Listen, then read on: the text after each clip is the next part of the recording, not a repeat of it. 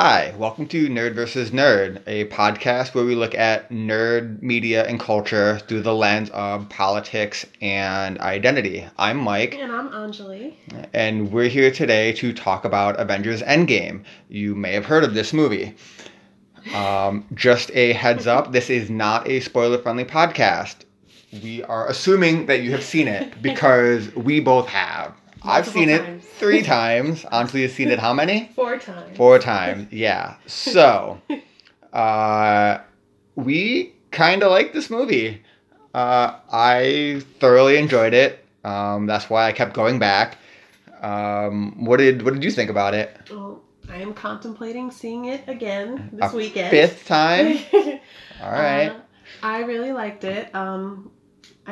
But the thing is, I think what keeps bringing me back is the emotional scenes more so. I mean, the final battle scene is incredible, but I think for me, it's these really emotional moments that keep pulling me back to the film. Yeah, this is one of those movies that really hits the emotional beats really well. Also, except for one scene that we'll talk about later, at least for me. And I think part of that is thanks to the really beautiful score that Alan Silvestri did for the film as well. Yeah, like that Avengers theme, like as it's playing, like it's right up there with like the Star Wars theme. Like it hits you, and you're like, all right, here we go. Yes, petition for it to be the new national anthem. Yeah, I could get behind that. So let's talk about Endgame as it relates to the rest of the Marvel Cinematic Universe. So we're both nerds, and we've seen all of these movies, most of them multiple times. Mm-hmm. Sorry, Ant-Man. Huh? Ant-Man I have not seen multiple. You've not seen Ant-Man? Okay. I've seen it, just not multiple. Okay. I mean, it's one of the mediocre ones.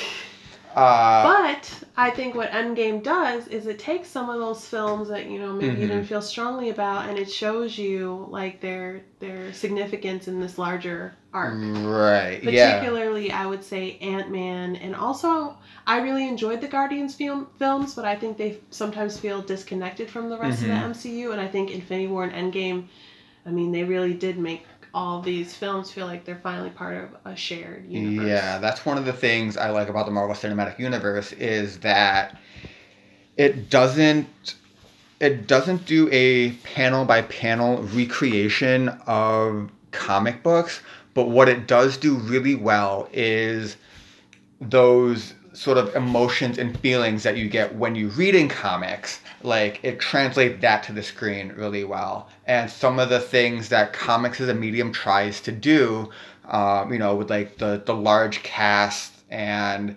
like these like interwoven stories, I think it does that really well too.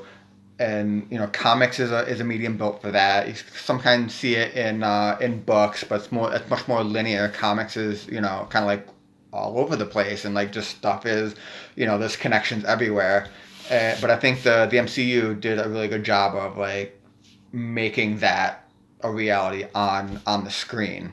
And I think what's so exciting, or will be exciting, is to go back and rewatch these movies now with an understanding of what they're building toward. Because often we knew, that we'd have these movies, and then you'd have your Avengers movies every few years. It would be the team ups, but at least for me, it wasn't always clear that they were building toward this sort of bigger thing, and that the Infinity Stones that would pop up in different movies, that was going to be sort of this central kind of through line. Mm-hmm. But now to go back and rewatch those movies, it's interesting because you do have a sense of kind of where they fit in, which I think is really incredible that they achieved that with these 2 movies. Yeah, I think that kind of really took off at some point in, I think it was phase 2 where that really started happening. I think phase 1, they weren't really sure what was going to happen with this whole thing. And so they're like, we're just going to make these movies and we're going to lead toward the Avengers. Mm-hmm. And then after that, we're not really sure yet. And then once they found out how successful it was, like, okay, now we can try this much larger story. And of course, I mean, that's Kevin Feige. Like, right, yeah. I would love to like ask him, like, hey, was this in your mind like day one? Like, were you gonna try and do like Thanos and the Infinity Gauntlet and this big thing, or if it was just like, hey, let's get to the Avengers first and like see if that works, and then go from there. Yeah. But I think it's a testament to the Russo brothers and who are the writers for. Christopher Marcus and Stephen McFeely. Yeah, I think they did a great job going back to phase one, where like Thanos wasn't in the picture yet, and like okay, let's bring some of these elements into these movies. I mean that's incredible, right? Because the Russos and then the screenwriting team, they worked on Captain America, the first Avenger. Well, the screenwriters worked on that movie, and then of course the Winter Soldier, Civil War, and then Infinity War and Endgame. So it's not like they've touched all the other movies, but they really did a good job of make an Endgame, whether it's like callbacks, literal time travel to these scenes from movies, or just in some lines. Like they really did their homework. Basically, they took it seriously, and I think that's incredible. And I think what they also did that makes this movie really special is that they took seriously character building and these character arcs, and having our two central characters, Iron Man and Captain America, really actually grow and develop over time, such that these movies not only culminate all of the Marvel movies, but like the character arcs for our two big heroes. And I think that that's really incredible that they took that so seriously.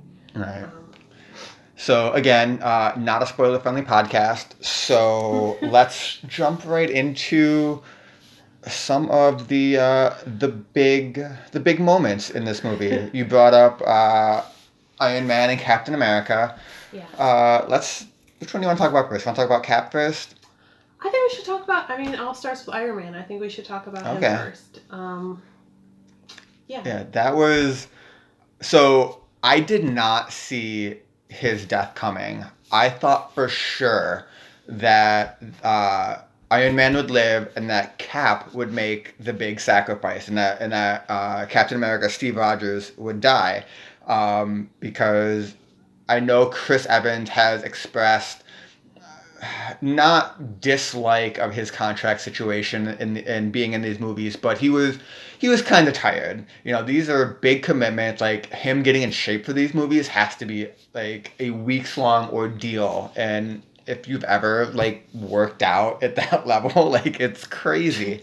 So like just getting ready for these movies has to be a big thing. So I know he wasn't happy, and with Robert Downey Jr., I thought like he would just live and they would just pay him like $10 million and was like, hey, like do a 5-minute cameo. Here's $10 million. Because like everyone loves like RDJ is Iron Man, Tony Stark, and like I thought they would like keep him coming in. Well, aside from sort of the, contract situation, just in terms of what we know of these characters, I think a lot of people assumed that Cap would be the one to sacrifice himself, because that's at the heart of who his character is. He's always been about service and putting other people, before himself. And kind of, on the other hand, Iron Man has, kind of been a little more selfish. Yeah.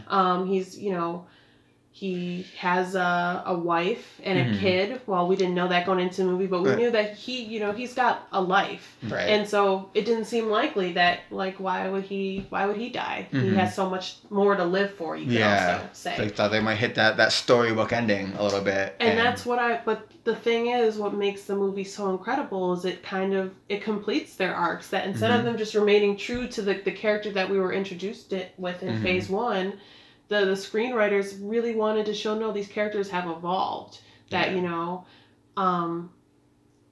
so that's what I thought what they did. I wasn't expecting it either, but I think it's perfect, honestly. Yeah, I thought it worked out very well. Because like Tony Stark, he's been like selfishly selfless.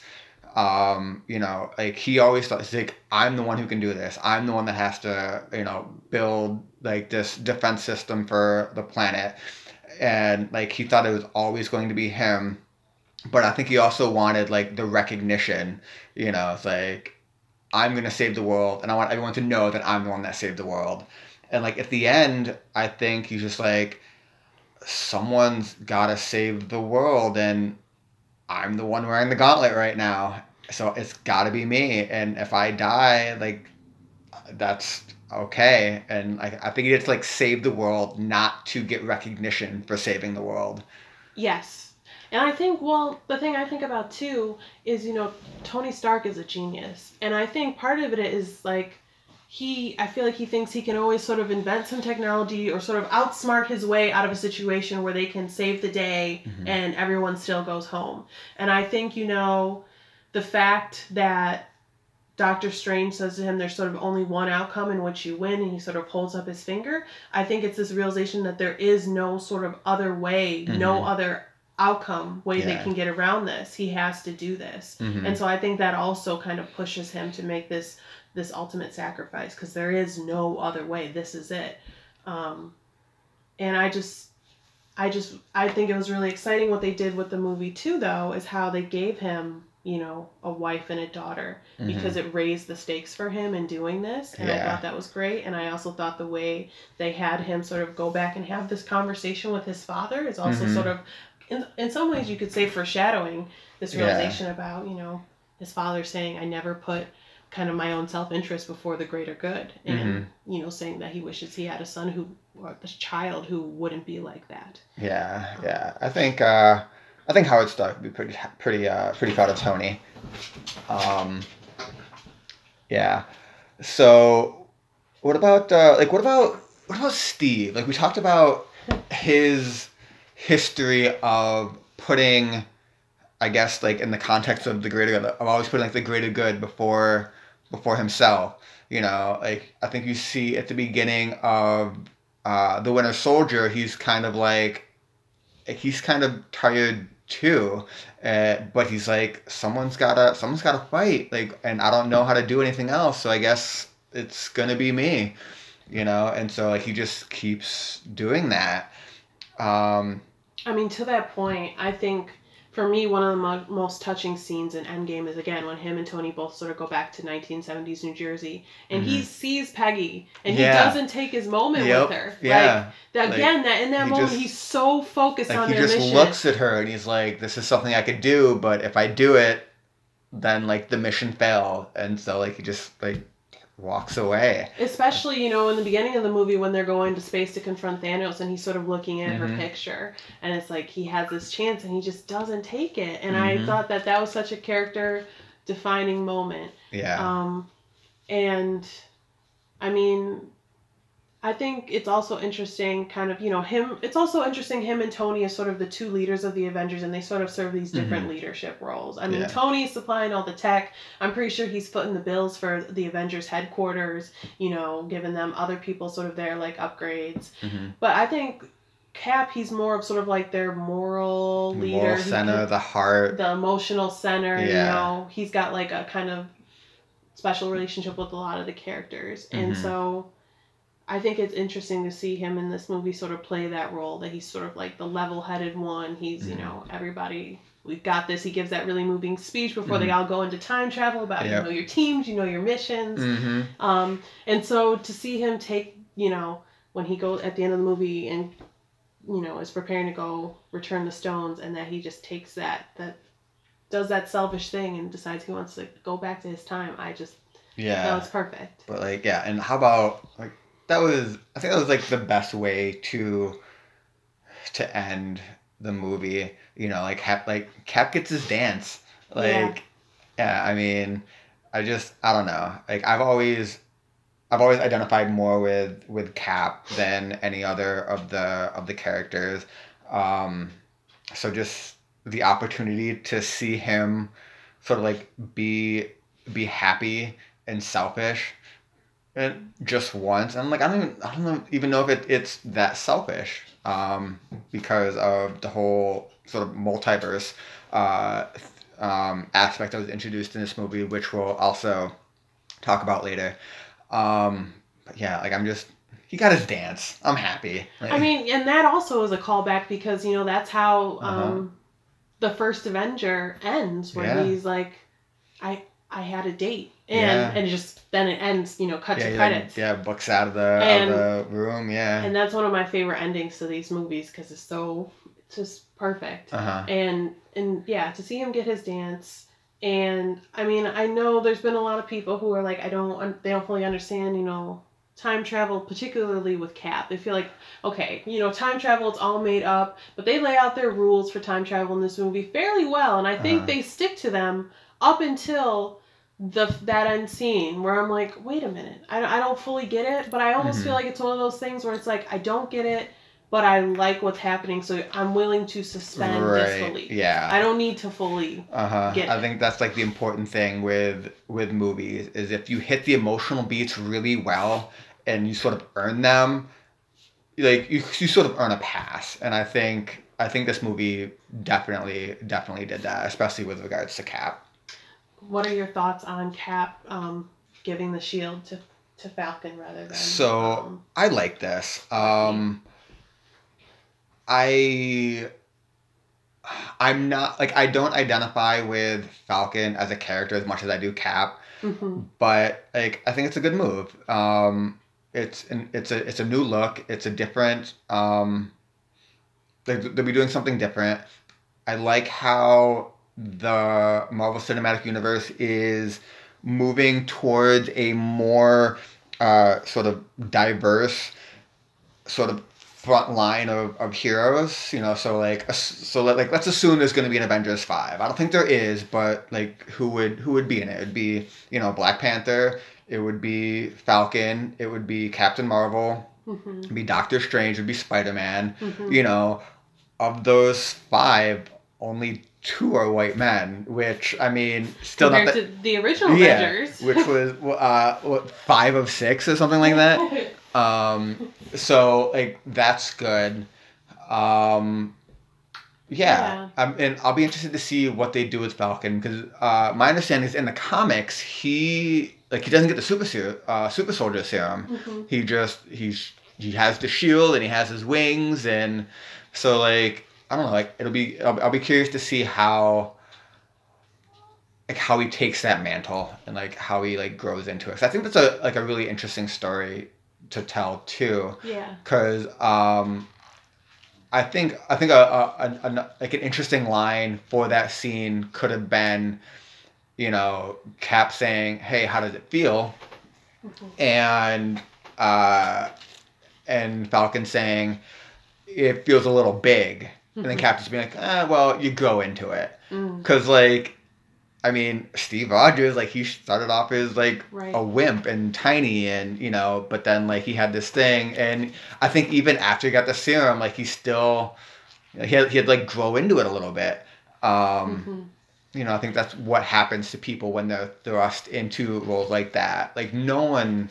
So there's a line in The West Wing. There's an episode in season 6 where they're preparing for like debates and speeches and stuff. And one of the candidates, he keeps getting this constant line of criticism, like, oh, he doesn't sound presidential. He doesn't have the presidential voice. And his advisor, who worked in the White House with the president, he's like, yeah, that's the thing about the presidential voice. You don't get it until you become president. So, like, Falcon's like, I'm Captain America now. I can't do this. Well, you become Captain America by being Captain America. So I am interested to see how that plays out. And I'm excited because I think it'll probably play out maybe in terms of the Falcon like Winter Soldier Disney Plus show. Right. And it's exciting. I'm excited to see, this is more of like a sidebar, how those shows, what they do with those shows and how they play into the movies. Because, for example, I am interested too to sort of see them develop Falcon as a character more. But I'm not so sure that a lot of people are super interested in that. His character's been a very kind of minor character second, throughout all these movies. But I think, with that show, you can really explore that, help him develop. And then we see him, again, maybe in Avengers 5 or another movie, and he's sort of already there and ready to sort of take up this mantle. And we get that backstory through the Disney Plus show. And so I'm excited for the possibility of those shows to sort of kind of explore these kind of more secondary storylines that flesh out kind of some of these characters that are maybe more underdeveloped but aren't as maybe compelling or are not going to make the big numbers at the box office, but help kind of round out the MCU. Right. Some people, they felt like, oh, it should have went to Bucky, and I don't really agree with that because I don't think Bucky wanted it. Well, I don't think he wanted it either, and I mean Bucky is sort of damaged, like just through everything he's been through.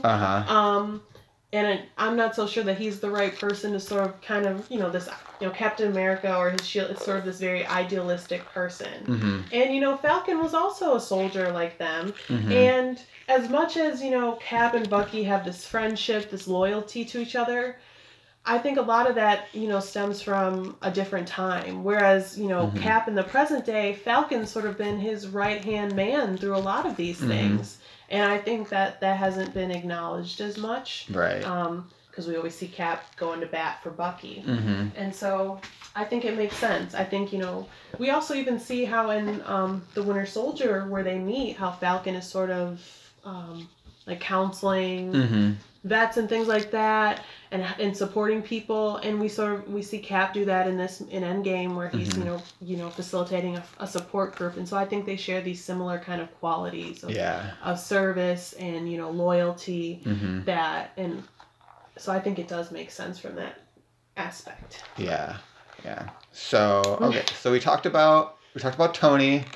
We talked about Cap, who didn't die, but like this was his exit from the franchise. So we've got one more, and we agreed mostly on Tony and Steve, but I know we generally disagree on the last death, Natasha. So. Do you wanna go first and explain Sure. What you thought of that scene? I really liked that scene a lot. I thought her heroism and her sacrifice was really noble, and admirable, and I thought just her, not so much how she died, but her character dying. In some ways, I felt like. I mean, I'm still a little conflicted on this, but I did feel like that was in line with her character. She says early in the movie, like I didn't have anybody, and then I got this family, I got this team. And, she even says when they're at Vormir, all I've been trying to do for the last 5 years is get to this moment. That's what mattered to her. And so I think it is believable to me that she would sacrifice herself. And, she has complete agency in that moment to do so. And, people are saying Hawkeye should have been the one. He tried. He did not hesitate. He was willing to be the one. And it's not like he pushed her or anyone else pushed her. She chose to do that. And she knew what she was doing. She knew why she was doing it. And so I really liked it. I thought it was powerful to do that. Especially as a female character, because I feel like we tend to assume, if it's a man and a woman and someone has to die, the man's going to sacrifice himself for the woman. The woman wouldn't be the one to do so. So. Okay. So my opinion of this scene and this event has sort of evolved over the past few weeks. The first time I saw it, I didn't like it. I thought it was a textbook case of bridging, and I don't necessarily think that anymore because, like Anjali said, this she had agency throughout this entire scene. She chose to do this. It wasn't something that was done to her to further the plot line for other characters. She chose to do this, so I don't think it's bridging anymore. I also used to just not like the scene, and that's changed too. I think it is a good representation of the sort of dynamic between Black Widow and Hawkeye. They've always had that sort of friendly banter, witty sort of thing, and so watching these two characters fight each other to be the one to sacrifice themselves. Not funny, but a little funny. Like it's they're like, no, I'm gonna be the one. No, me. No, me. And they kind of like go back and forth. So I like the scene itself more now. Um, I guess I have two things left that kind of bother me. The first is that like it's Hawkeye. No one cares about Hawkeye. Okay, but this is the thing. We don't care, but she cares about him. She does. And that's what matters in the scene is that you have to give up someone you love. It can't just be any two people in there. And she cares about him. Right, and I'll address that. So Hawkeye in this movie, like, he's not a good person. Like, he's indiscriminately killing brown people. Like, is that really the kind of person you want to save? Which I guess, like, is a nice callback to the first Avengers movie where, like, Natasha was, like, she had a history of doing terrible, terrible things. That's the point. We don't know her history either. Right, and we will, assuming the Black Widow movie is a prequel, which, I mean, it has to be. Okay, so like I mean, I don't necessarily agree, but like I see where like that's coming from. But the other thing is like I don't know, like the thing with this movie is, or this scene, like it's okay because she's sacrificing herself to save the world, save the universe. Well, like she was gonna be doing that anyway, no matter who was there. Like that's a given, So like the scene is like, oh, she sacrificed herself to save Hawkeye. Like I mean, that's sort of like the emotional underpinning of this scene. I don't feel that way when I watch it. I don't think it's about Hawkeye.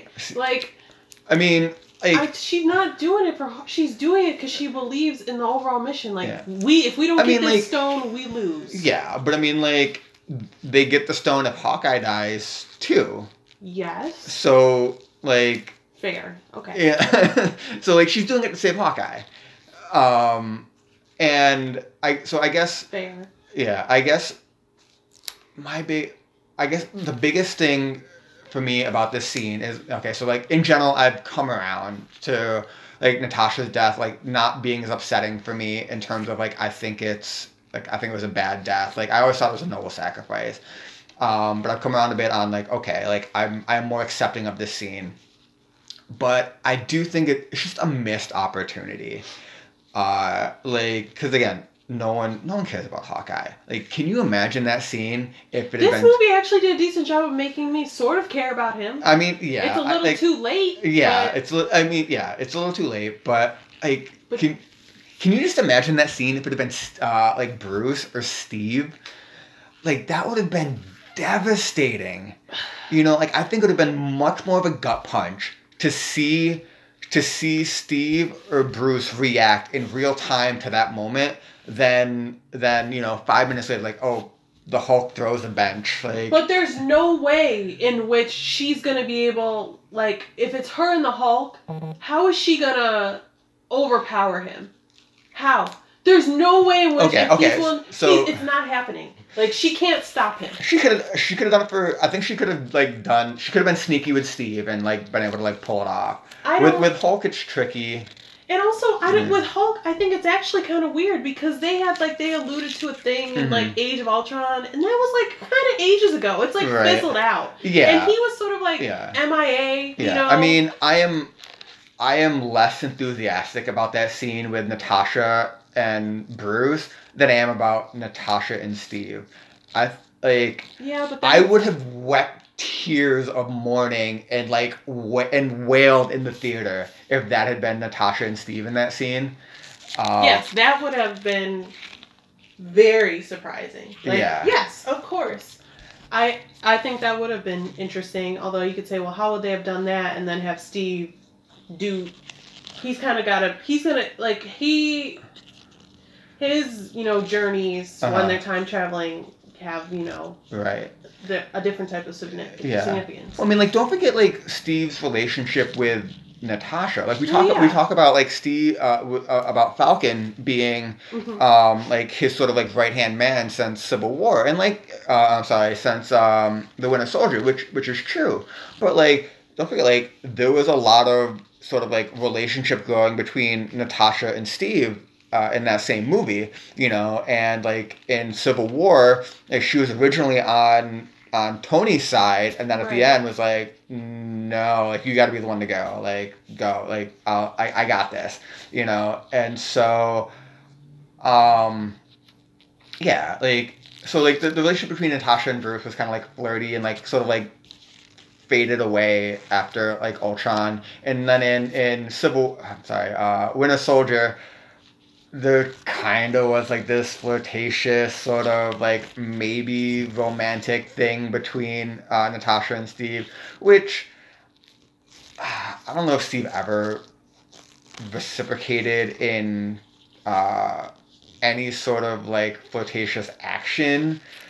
But I mean, like that was what they were trying to like portray in the movies, and I Mm-hmm. think they sort of like moved past that, and we're like, okay, like we're good friends, we're good coworkers, like we're colleagues now, and like you see it when Steve shows up to like the base at the beginning of the movie, like, Mm-hmm. what do we do, like like, oh, I'm here to see a friend, you know, uh, Well, so. I think like that also though, but kind of what you're illustrating, she's got these connections to multiple Avengers. I mean, Mhm. she first shows up in Iron Man Yeah. 2, like, Yep. and so and her and Tony sort of have a good rapport with each other as Mhm. well. Yeah. Um, which is why I think her death, granted, people said she didn't get a funeral the way Tony did or I whatever. don't think I don't But think she they would have do wanted a take they funeral. do take a pause in the Yeah. movie. They all are sort of shook. And Uh-huh. the thing is, let's be fair. If it had been Hawkeye that had been the one, would they have all sort of had that pause? Would it have resonated as much? That's fair. No. Yeah. Like she's sort of this. My only gripe with like this, not the scene, but with her dying, is that I just feel like they never fully gave her character her focus. Mhm. Like we say, all her moments in these movies, she's by the side of some guy. Yeah. Mhm. And they like at times kind of allude to her backstory, but of Mhm. course, we haven't gotten her standalone film yet. Yeah. And so that's the only Yeah. thing is it's like it feels kind of messed up to kill this character before her character ever got fully Mhm. fleshed out. Yeah. That's my only thing. They are doing this. She is going to get her standalone movie. And I don't Mhm. think some people are like, it's dumb for her to get her standalone movie now. The character's dead. No one cares. I would argue that I think some people will actually care more. Mhm. Like, wait, who was this person? Yeah. How did she get from this movie like to where she was in Endgame? Or I'm sorry, like how did she get from like where she started in Yeah. her standalone movie that's coming up, to Endgame? Like That's- what? Like how did like And like, I'm kind of hoping in that movie, if it's a prequel, I'm assuming, is that we kind of see that she did some really terrible shit on par with what Hawkeye does in Uh-huh. this movie, because that is something I do. It's like, yeah, we saw him kill all these people at the beginning of the movie, so it's like, yeah, but it's like she sort of says, you didn't judge me on my shit, Mhm. basically, and so I think.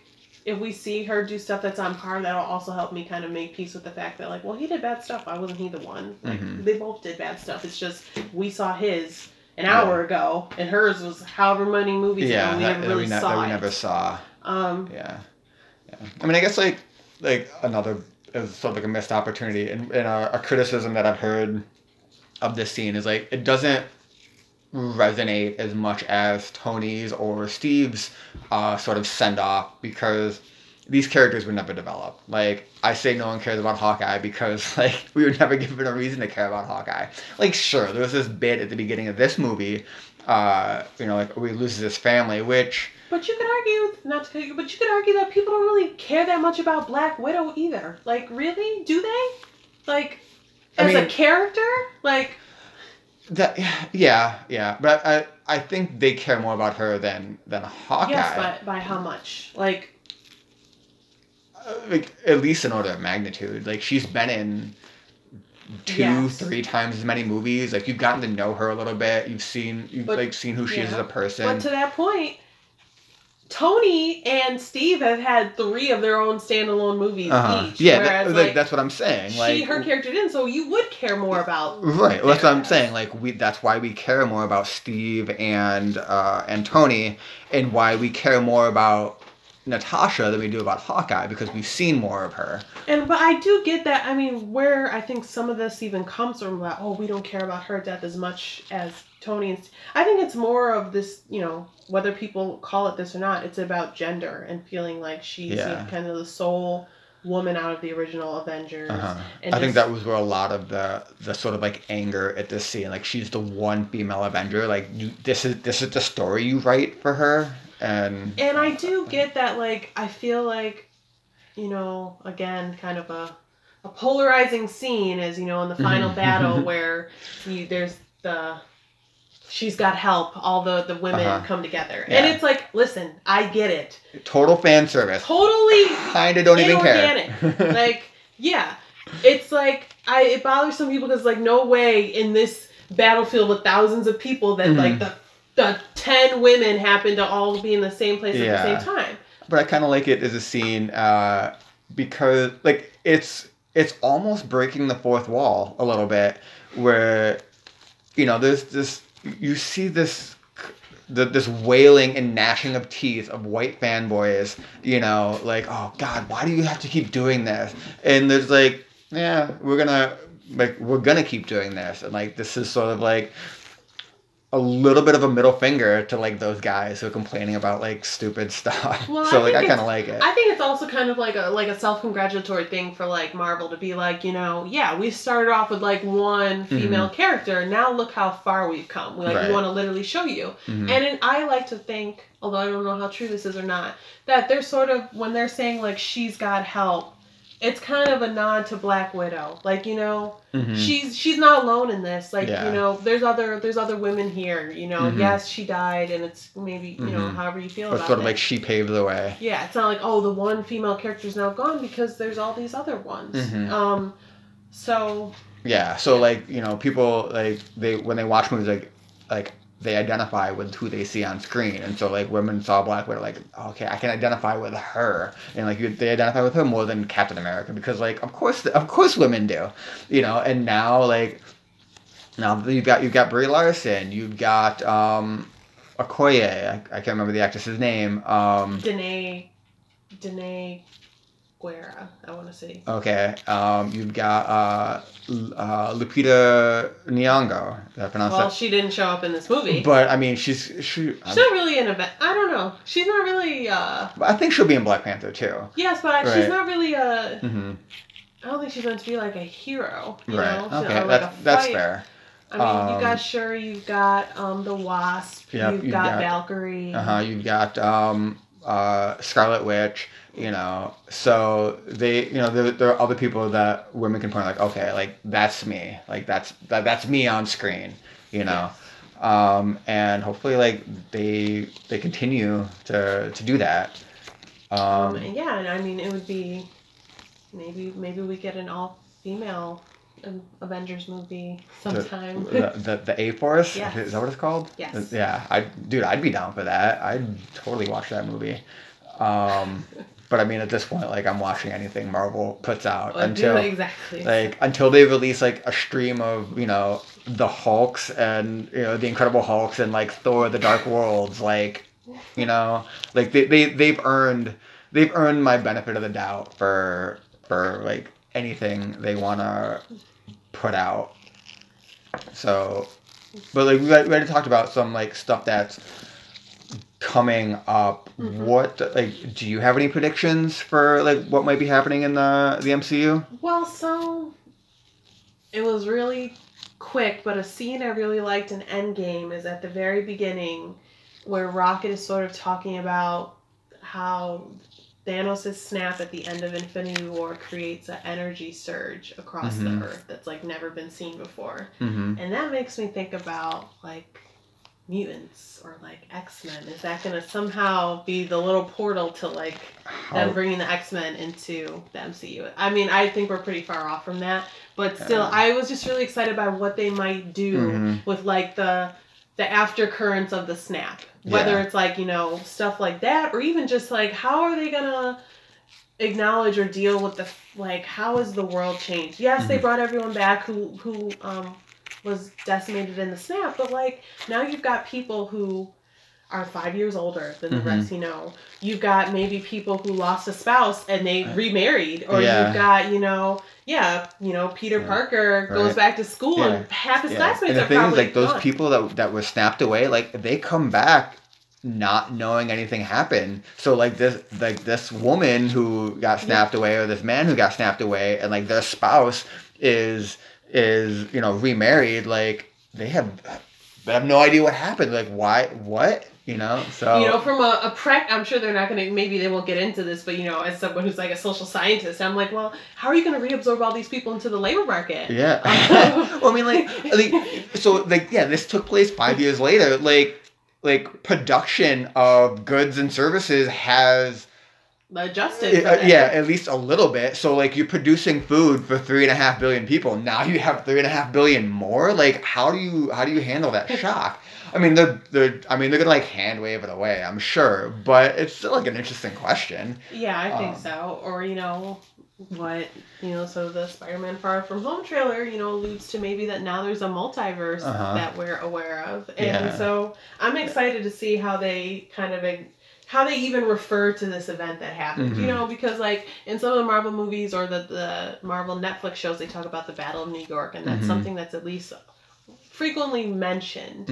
And so I'm curious to see another thing that I haven't heard a lot of people talk about is at the beginning of Endgame, when Cap is facilitating that support group, and he says, we gotta move on, we gotta live, or else Thanos should have killed us all. And I thought that was so strange, because he mentions Thanos to a group of regular people. And so I wonder, the only people who knew that, like, Thanos snapped his fingers and that's what led to all these people disappearing were the Avengers. So how now is it like in the everyday language of everyone who this Thanos is? Like, how did that happen? I mean, so like, it took place 5 years later, but like, don't forget, like, they assaulted New York City. They assaulted true. Like, where were Vision and Scarlet? Like, somewhere in Europe, right? Yeah, like Berlin or something. And then Wakanda. And then like Wakanda, I mean, like, they were shut off from the world. Like, that's where the big battle took place. So like, there's not like there's TV cameras everywhere.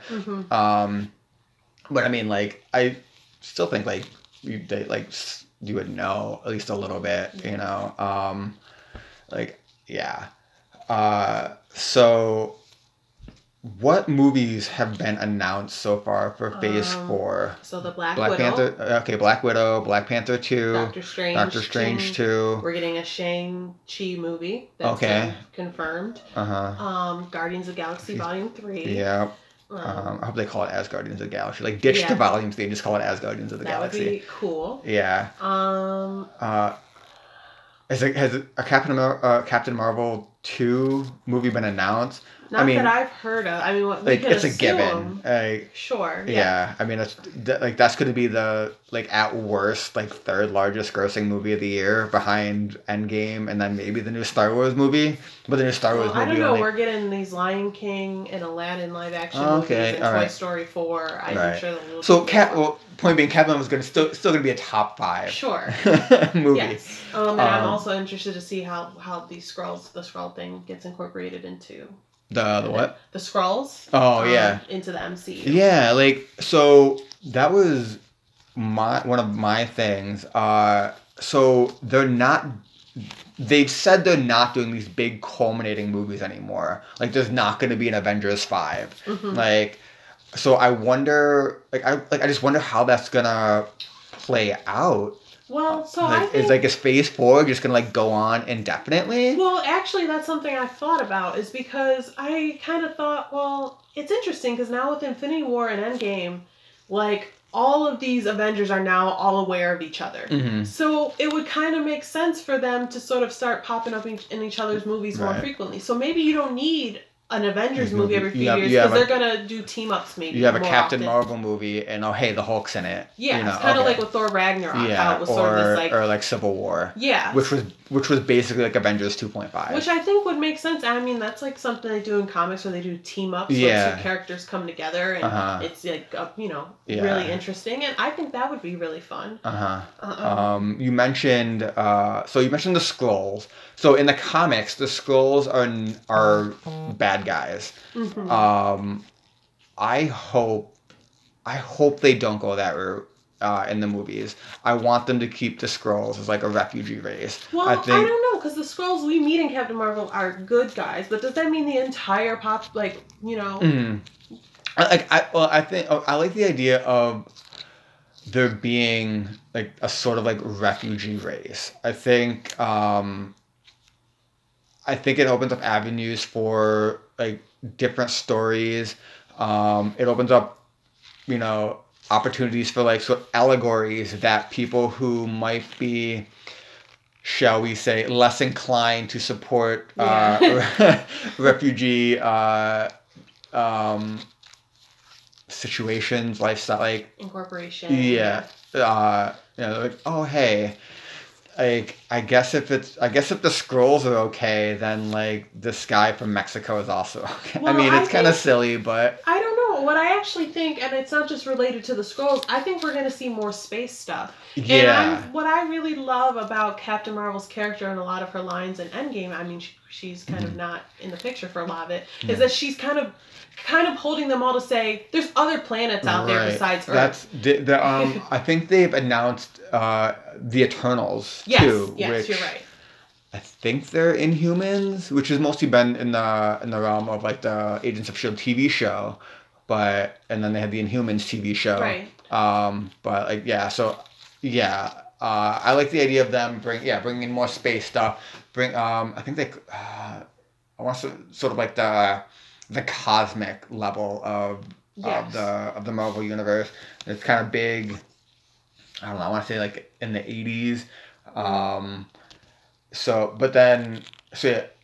Like space stuff. So Disney bought 20th Century Fox. Mm-hmm. They have access to all of those properties now. Right. I know they have like the Dark Phoenix coming out in June, I think. Yes. Yeah. So they can't announce like, hey, we're bringing in mutants to the MCU.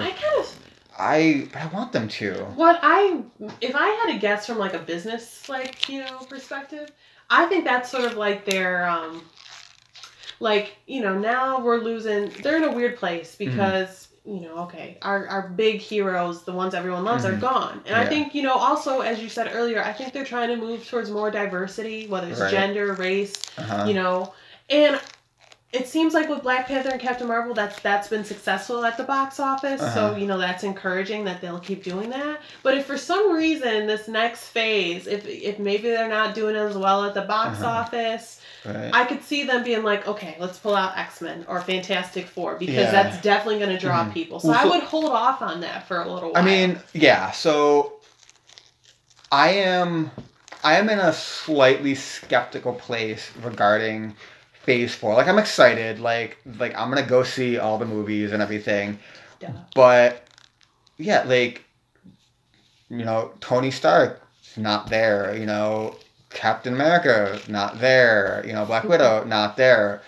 Thor, his contract is technically up, but he's kind of like, oh hey, you figured out how to write my character in a fun way. I'll do another movie. But I thought I saw something that he signed another contract. Yeah, but is it going to be like a 9-picture deal like Robert Downey Jr. and Chris Evans did at the very beginning? I don't think so. So this is one of the limitations of movies as a sort of as a medium for telling these stories is Tony Stark is Tony Stark for 40 years in the comics. He's the same guy. They can reboot it but he's the same guy. Robert Downey Jr. gets older. They can't pump out movies like they do comic books. If they really, I don't know. Again, if it's it's something they got in their back pocket. If they really want to do, can't Tony Stark come back as an AI? Yeah. Oh yeah. But his voice at least. They can do that. But I'm just saying, the characters, themselves, they're limited, and so I think the MCU, like, they need a steady stream of new characters so they can get new actors in to play them. Okay. And so, like, that's why, like, I was really excited about, like, X-Men and Fantastic Four. So, Yeah. like I was saying before, like, I'm cautiously, like, a little skeptical of, like, Phase 4 going forward. But, like, they announced that, like, oh, hey, X-Men and Fantastic Four, like, I will be so hyped. Like, Doctor Doom, the Silver Surfer, like, getting, you know, some good X-Men movies. Yeah. Like, I'm really excited about that. And again, like, they just have access to a much larger library of characters. And sure, what they did through the first 22 films is they essentially took the B team of Marvel characters and now look at them. They spun gold with, like, Iron Man, who no one cared about, with the Hulk, who no one cared about, with, you know, Black Widow, and, like, everyone, like, Captain America has been, like, a steady thing, but, like, he wasn't nearly as popular, you know, 10, 15 years ago as he is now. So I trust them to take, like, B name heroes and, like, turn them into people we care about. But I also think having access to, like, A-list characters like the X-Men and Spider-Man, we'll see how that whole thing plays out, because I know the contract with Sony is up after, I think, the third standalone Spider-Man movie. And Sony might just be like, no, we have our Spider-Man extended universe now, we're keeping them. Yeah. I mean, I hope they don't do that. Because, yeah. I'm pretty excited to see what they do. I mean, the thing that I'm most nervous, like, about is, I do think we're talking about, like, casting decisions, but I think questions of, like, directors and screenwriters matter a lot. For sure. And I'm a little nervous about bring in Ava DuVernay for the Shuri movie. Or, talk about Ironheart for a second. Let's talk about an Ironheart movie. So I'm nervous because I feel like they'll never. I don't know, because I feel like everyone looks at, like, Shuri is like, oh man, she's the tech genius, black female techie, like, she can pick up Iron Man, and she could, and I guess they could just call her Ironheart, because, like you said, they never do a panel by panel adaptation of these movies. Yeah, and I guess, like, if it hits, like, all the same emotional beats, it's okay. I know Shuri, being Ironheart wouldn't hit the same emotional beats for you. Well, no, because because Ironheart in the comics is a black teen girl from Chicago. She's dealt with a lot of gun violence in her family, and she's very much, you know, wanting to, at least with the run that Eve Ewing is writing right now, like, helping her city of Chicago. So it's different. Shuri is a princess, you know, so it's a little, I guess that's why I would want them to sort of, you know, it to not be Shuri, because she's this princess who's this really wealthy nation. Shuri, I mean, Ironheart, she's making stuff in her garage, and then she's so smart that she gets a scholarship to MIT. Like, Tony Stark was rich before he became Iron Man. Well, like, I want to see someone become Iron Man from nothing, you know? Yes, but more importantly, I think it's just, I want to see a black female, like, movie, like a Marvel movie centered around a black female character. And so I'm hopeful that will happen, because yes, no, I'm not going to talk bad about Black Panther. It's not mutually exclusive. But I mean, in that movie, for me, the standouts were the black women in the movie. Yeah. And so I just that's what I'm really hopeful for. If we get that at some point. Yeah. Like, I think there's a lot to be excited about, but again, I'm a little skeptical, a little, you know, cautious. Like, they're not going to be able to, like, hit the same peak Endgame hit right out of the gate. Like, and I hope people don't have that expectation for them. I mean, they're. I'm kind of surprised at how quickly they're like, here's your new trailer for Far From Home, that we're immediately, you know, gearing up for the next one. But I mean, they're still slowing down. So, like, you have Far From Home, and then I think those are there isn't another one until next year. Yeah, next year. And there's only two instead of three. I mean, yeah. So that's okay though. yeah. I think they're gonna take time to figure it out. Yeah, I think they need to do some brainstorm. Like, hey, how are we gonna roll this out? Who are we gonna? Kevin Feige, we trust. Yeah, yeah, he did. He did a great job the first time. Let's see if he can do it again for like the next saga. I think it'll be I think it might be the Kree. I think like or maybe the Kree Skrull War. Like, I wonder. I wonder if they're gonna keep doing this sort of no culminating thing. Like we talked about, like, hey, like, oh, the Hulk shows up in the Captain Marvel movie, but financially speaking, they might be like, you know what? It's better for us financially to have these big culminating movies and have like in terms of like doing well at the box office. You mean just doing well at the box office, and like having, so they had like the Infinity Saga, like. Are they gonna do this again with like a different story? And or like maybe they're not. Maybe they are planning to do, but maybe they're not going to announce it that way because they want it to be a bit of a surprise. Right. I mean, like they didn't announce it. Was Thanos in the first Avengers? At the end. Oh, okay. The end, one of the end credit scenes is that when he first shows up, he just smiles and his like. Okay. Yeah. You're right.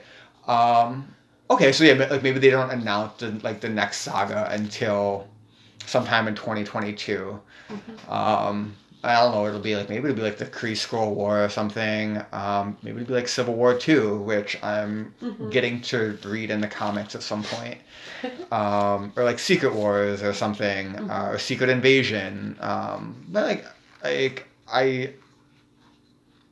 think they may end up going back to like this larger arc format that they've been doing if Phase 4 doesn't meet expectations, whatever those expectations they sort of like set for themselves are. Something else I wonder that they could do is we sort of now have, in terms of the original Avengers, some of them have like kids. So I don't know. It's like, okay, well, Tony Stark has a daughter, Hawkeye has a daughter, Ant-Man has a daughter. Like if they kind of wanted to rehash some of these older characters, but in like a new way. It's a way to do it. Like, hey, I'm Morgan Stark instead of take a different man. I mean, she'd be Iron Woman.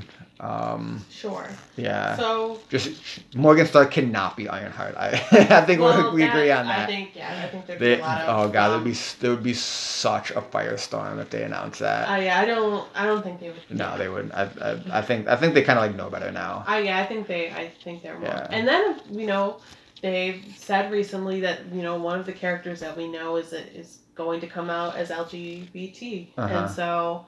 I feel pretty confident that it's Captain Marvel, but I mean, that'll be interesting. Right. I am very hopeful for a Captain Marvel Valkyrie romance that Brie Larson and Tessa Thompson have been alluding to on Twitter and on like the red carpet and stuff. Like they're very flirtatious with each other. Right. I would be totally down for that. Yeah, I hope it's an A-list hero. Yes. My immediate inclination is that it's going to be Valkyrie. Which, I mean, she figures prominently in Thor Ragnarok. She made appearances in Endgame. She wasn't in Infinity War, was she? I don't think so. No, she was not. Yeah. So the announcing Valkyrie as the LGBTQ superhero would not have the same oomph as like Captain Marvel. Yeah, or another sort of really big. Yeah. Definitely. So I hope it's an A-lister, but I mean any. But in terms of the A-listers, not to say that a character couldn't be bi or queer, but in Doctor Strange's movie, he has a thing with what's her name? The actress's name? Yes, Rachel McAdams, who plays another doctor, or Black Panther. He's got this thing with Lupita Nyong'o's character. Spider-Man has a thing with the girl in Homecoming, and now Zendaya's character MJ. So in terms of the big names, who else would it be but Captain Marvel or Valkyrie? Yeah, I can't think of. But I can't think of one, so I'm probably gonna be one of those two for sure. But yeah, both. Yeah. So, any other thoughts, comments, observations on Endgame and the MCU? One more thing I will say, and this came up for me, you know, in the Far From Home trailer, where Peter Parker's like, "Why didn't you get Thor or Captain Marvel?" Oh, Captain Marvel's busy. Yeah. You know, she was busy also in Endgame. I think they need to find a way. Like, she can't always be busy. They need to figure that out. Yeah. Like, and Yeah. that's just a minor comment, but Right. Yeah. I don't know. I kind of like the idea of like maybe them moving into like smaller stories. Like they did this big like ever since you know the first Avengers. I guess like Iron Man 3 wasn't necessarily like grand in terms, but I mean like Civil War, like that was essentially an Avengers movie, you know, and then you had Endgame, and then you had like Infinity War, and you had Endgame, you know, like I kind of want to like tell smaller stories for a little bit, yeah. and I think they will, because like Spider-Man, he's a big name character, but like he's not at like a cosmic level of power. He doesn't have the sort of like cachet in the in universe that like Captain America does. I think what I think is going to be challenging is with them telling smaller stories is how do you convey a compelling villain after we saw Thanos. So for example, like so I think you have to be I feel like you'd have to do something kind Bring of back like, Killmonger. yeah, something like how in Black Panther it's not just some random villain. There's some like real familial, like they're dealing with sort of national racial politics that you know. So the villain is not just some evil person who wants to destroy the world for some reason, but it's something that's like they're a villain for a different reason. There's more at stake. So I think they have to do something like a Killmonger type more villain. personal stakes as opposed to I want to destroy the world. Yes. So yeah, I loved Endgame. I'm really excited about the MCU going forward. Too. We'll be seeing it probably at least one more time. Yeah. I don't have any plans to, but I could see myself seeing it at least one more time. Yeah. So this was our first episode of Nerd vs. Nerd. Thanks for tuning in. Hope to talk to you guys later. Bye.